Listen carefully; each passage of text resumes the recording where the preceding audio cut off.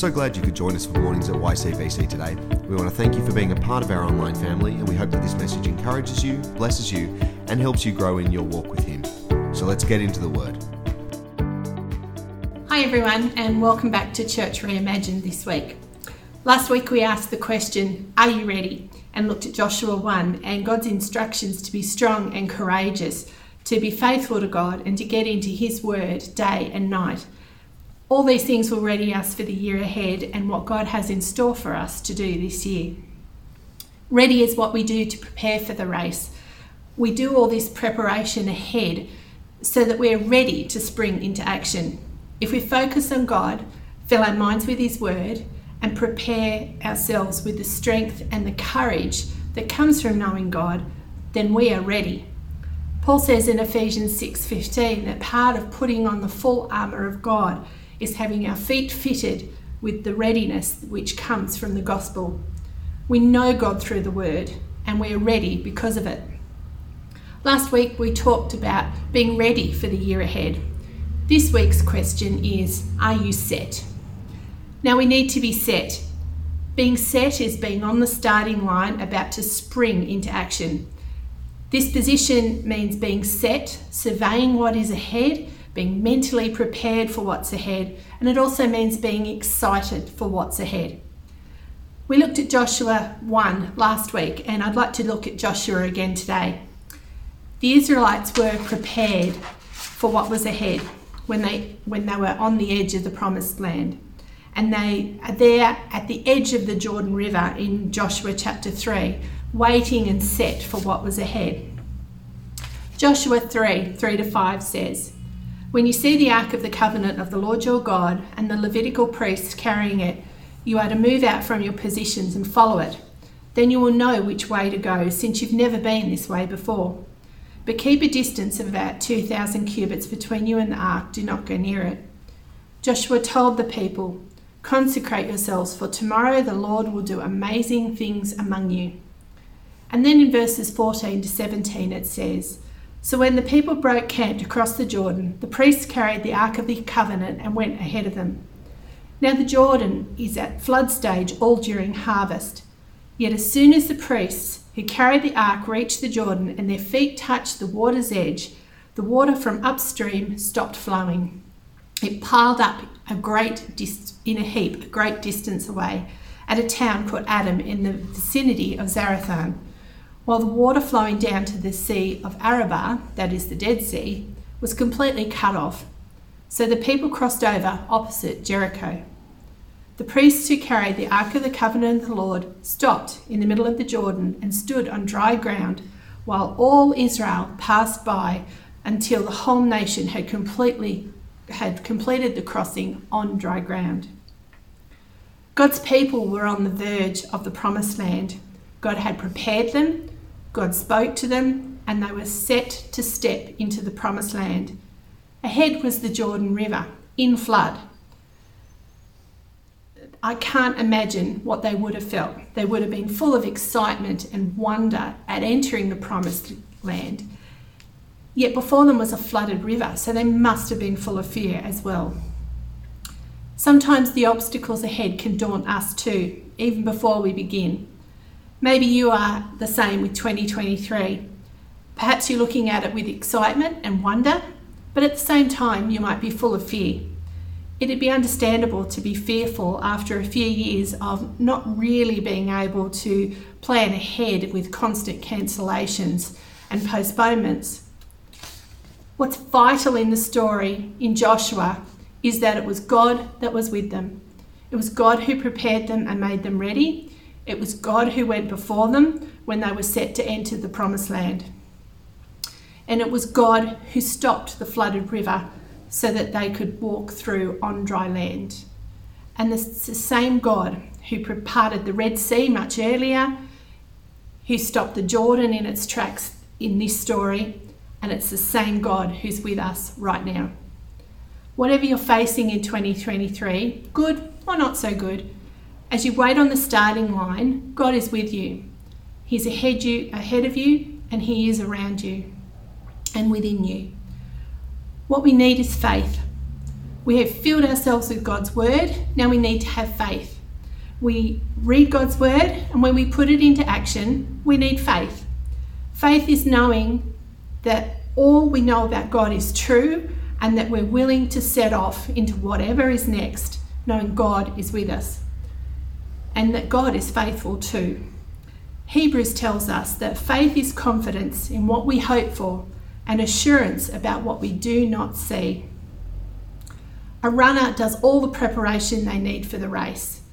Being set on the starting line means facing what's ahead, trusting in the preparation that they've already done, and getting ready to spring into action.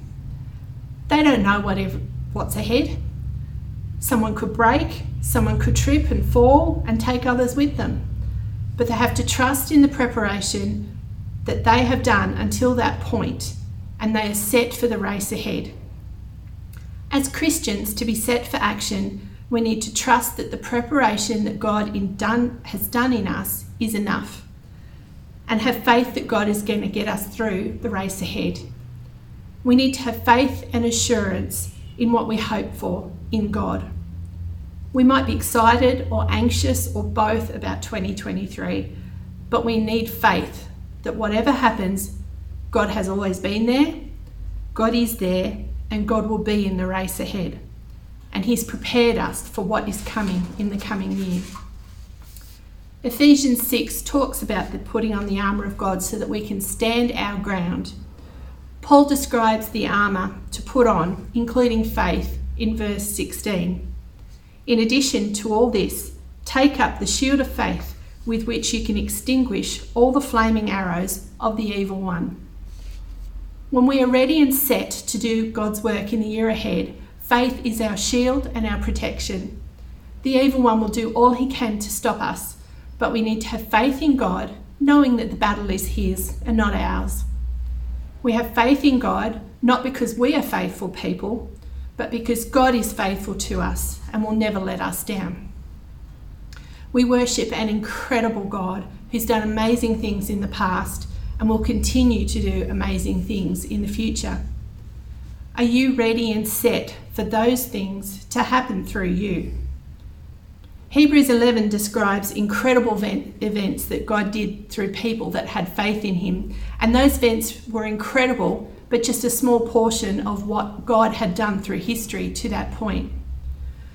Stopping the Jordan River when it was in flood, so about 3 million people could walk through, didn't even make the list in Hebrews, but there's no way the author could fit all the faithful things that God had done in that short passage. There's just too many. Imagine the list now with another 2,000 years of history and God's faithfulness that has been. I remember hearing a story about Dunkirk when everybody was hemmed in and the German army was coming for them, and the nation of England was called to a day of prayer. From that day onwards, Germany never advanced another step towards England. It's incredible what God can do and what God has done. The writer of Hebrews mentions so many incredible people: Noah, Moses, Rahab, just to name a few. These were incredible people of faith, but they were really just people that chose to put God first and set off into whatever God had in store for them. They are called a cloud of witnesses in Hebrews 12, people who chose to put their faith in God and step out into God's plan for them. Hebrews 12 encourages us to do the same and to not lose heart. Verses 1 to 3 says, "Therefore, since we are surrounded by such a great cloud of witnesses, let us throw off everything that hinders and the sin that so easily entangles, and let us run with perseverance the race marked out for us, fixing our eyes on Jesus, the pioneer and perfecter of faith. For the joy set before him, he endured the cross, scorning its shame, and sat down at the right hand of the throne of God. Consider him who endured such opposition from sinners, so that you will not grow weary and lose heart." When the Israelites crossed the Jordan, they had faith in God and followed him. The Ark of the Covenant went first, and they followed. The Ark reminded them of God's presence among them, and it went first, and they followed. Hebrews 12 tells us to fix our eyes on Jesus, to run with perseverance and not grow weary or lose heart. Hebrews tells us to throw off everything that hinders and entangles. So as we get ready for the year ahead, let's do the same. Let's put Jesus first and have faith in all he did for us and will keep on doing for us. Let us take up the shield of faith and have confidence and assurance in all we know about God. Let's throw off anything that hinders our faith in God and will entangle us and hold us down. Let's get set for the year ahead. Be excited that the God who parted the Jordan in flood is the same God who is with us on the start line facing the year ahead. God has done amazing things for us. If we just have faith in him, he will do even more. There's so much ahead for us. Are you ready? Are you set for the works that God has in store for you to do this year? Are you ready and set for something amazing in 2023?